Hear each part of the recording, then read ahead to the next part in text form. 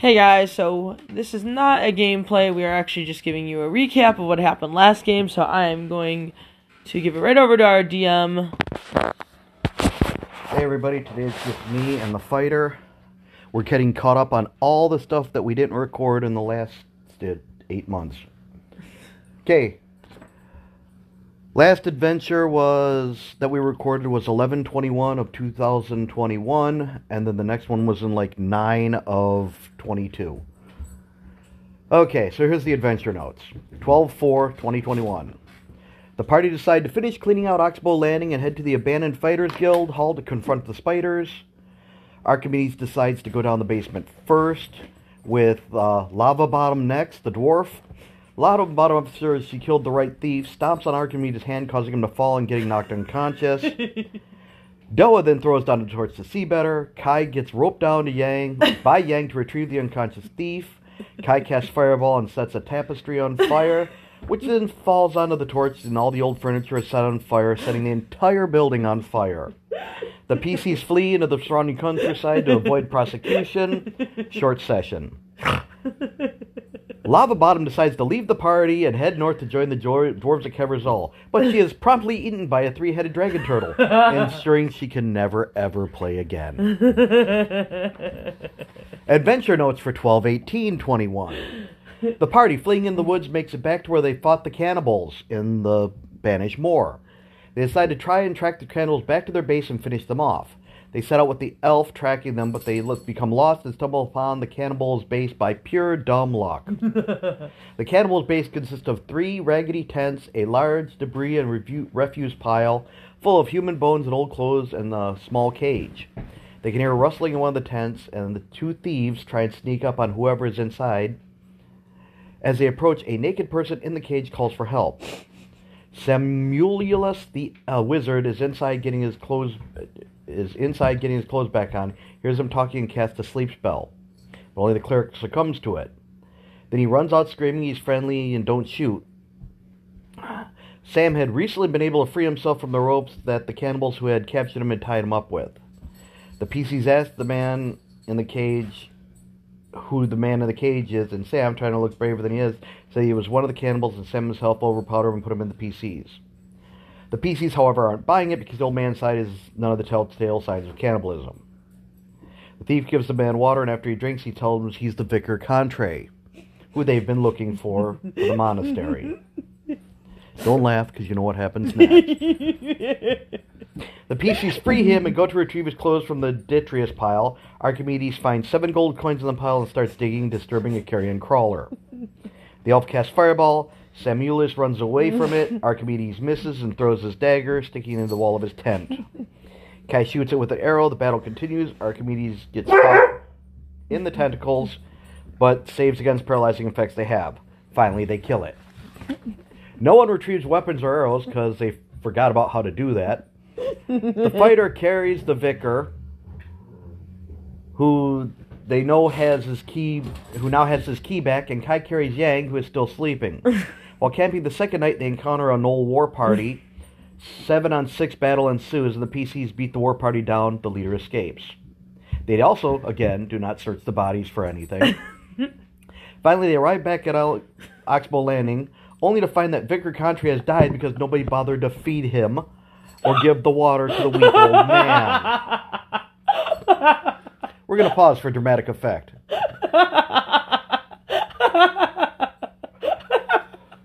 For 3 days. Okay. I didn't know you couldn't survive without food or water for 3 days. Whoops. Okay. Anyway, they take his body to the monastery where the new vicar will attempt to raise him from the dead. They also have learned that leaders in Yura had heard about the PCs burning down the guild hall and want them to make restitution of 12,000 gold pieces to rebuild the Fighters Guild. Okay.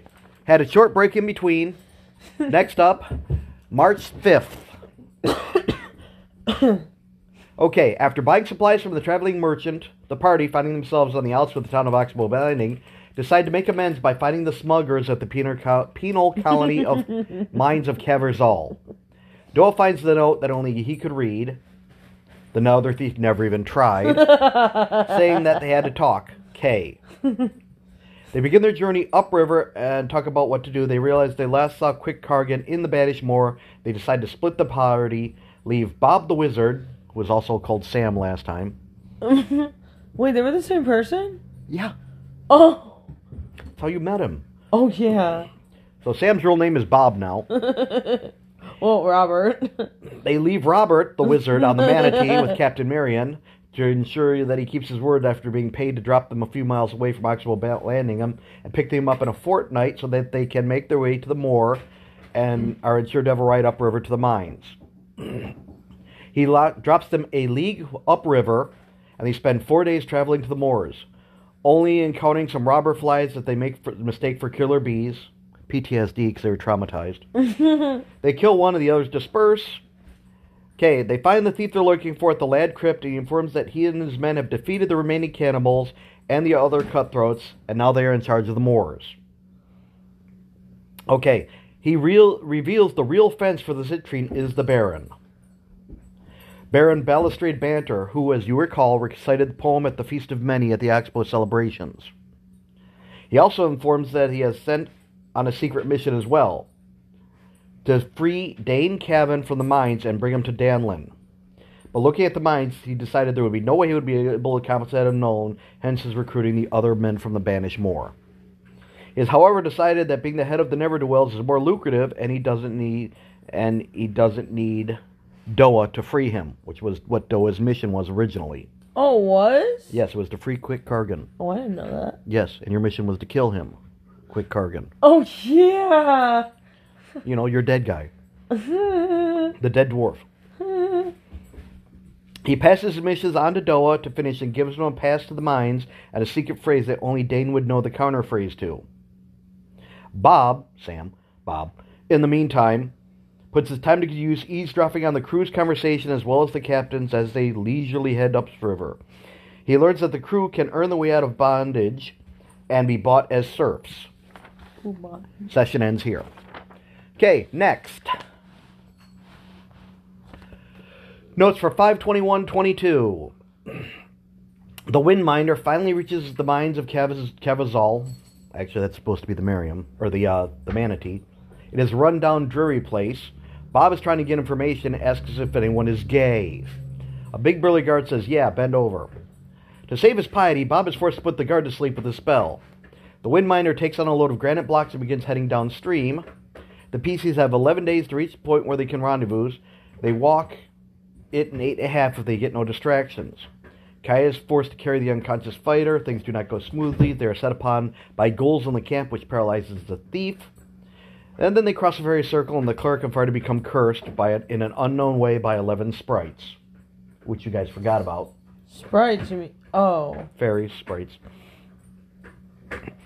They help a lost dwarf find his way back to the old road. He thanks them by giving him his promise coin. If they are ever in danger, they can give it to the nearest dwarf, and he will give them help, which you also forgot about. They are set upon another night camp by another ghoul. Kai tries to shoot it at close range with his bow, misses, skewering Archimedes the thief for a glorious -2. They are then attacked by a family of 4 mountain lions. The fighter tries throwing the thief's food at them to no avail. Knowing that they would all die, Kai throws the unconscious thief at them after stripping off the man's belt.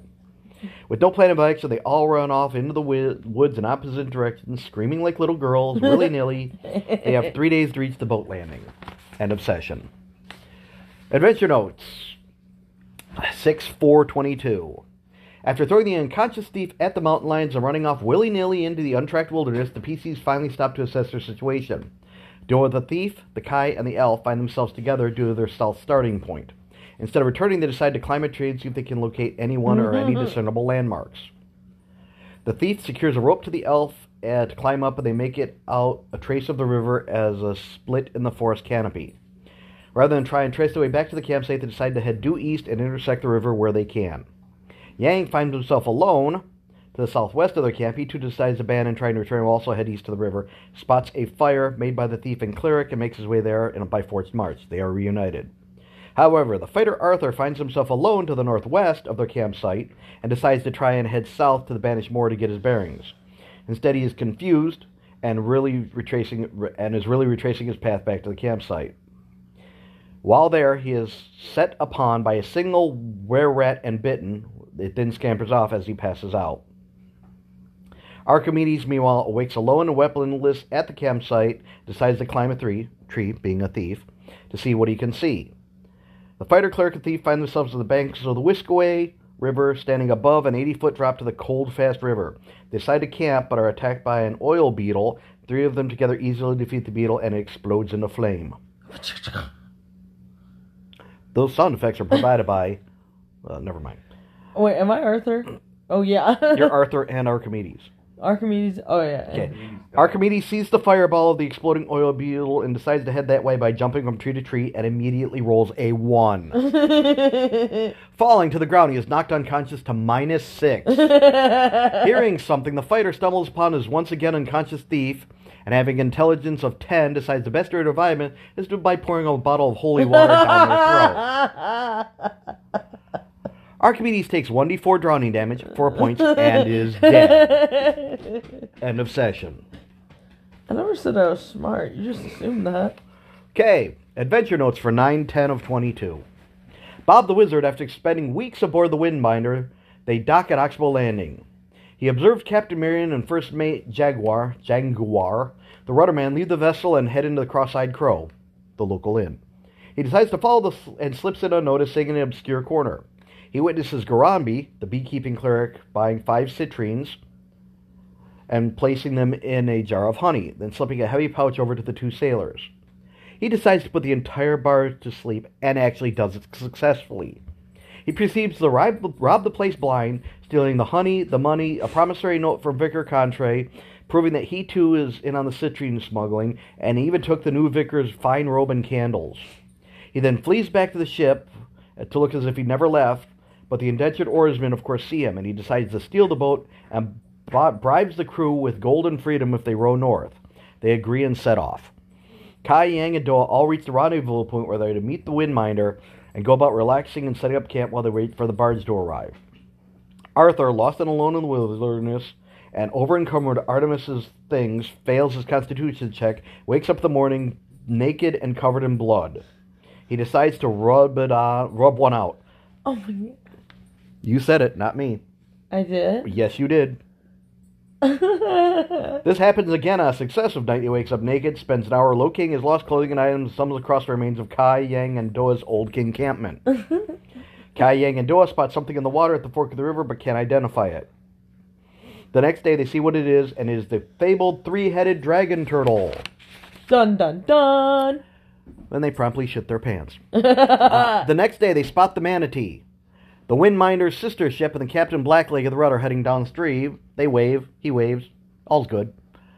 Rowing north like men possessed, they see the manatee, and Captain Blackleg sees that it is the wizard piloting the vessel as his employer. As they approach, Bob puts the entire crew to sleep except for the captain, who makes a saving throw but isn't able to do anything because he has to pilot the ship. Spewing curses and threats, the manatee drifts downstream. Arthur follows their trail of the other group to the riverbank, where there's an 8-foot drop to the river below. Still following the trail, he heads north and spots the manatee drifting southward. The captain still swearing and shouting. His voice is echoing off the steep canyon walls. End of session. And that's where we left it off. As you recall, next up, they all get reunited.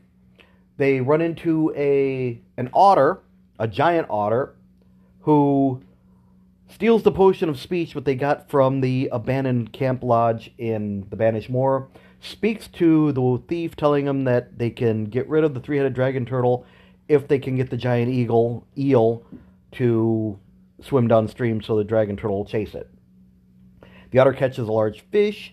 They manage to chase the eel out, lure the eel out. The dragon turtle chases the giant eel, and they manage to go upstream to the mines of Cavrazol. And good times were had by all. And that's where we're leaving it off. Oh, as a reminder, this is an 18 and over Spotify. You're going to find offensive language, stupid ideas, and all that blah, blah, blah. Okay. Thank you, and have a great day. Fuck right off.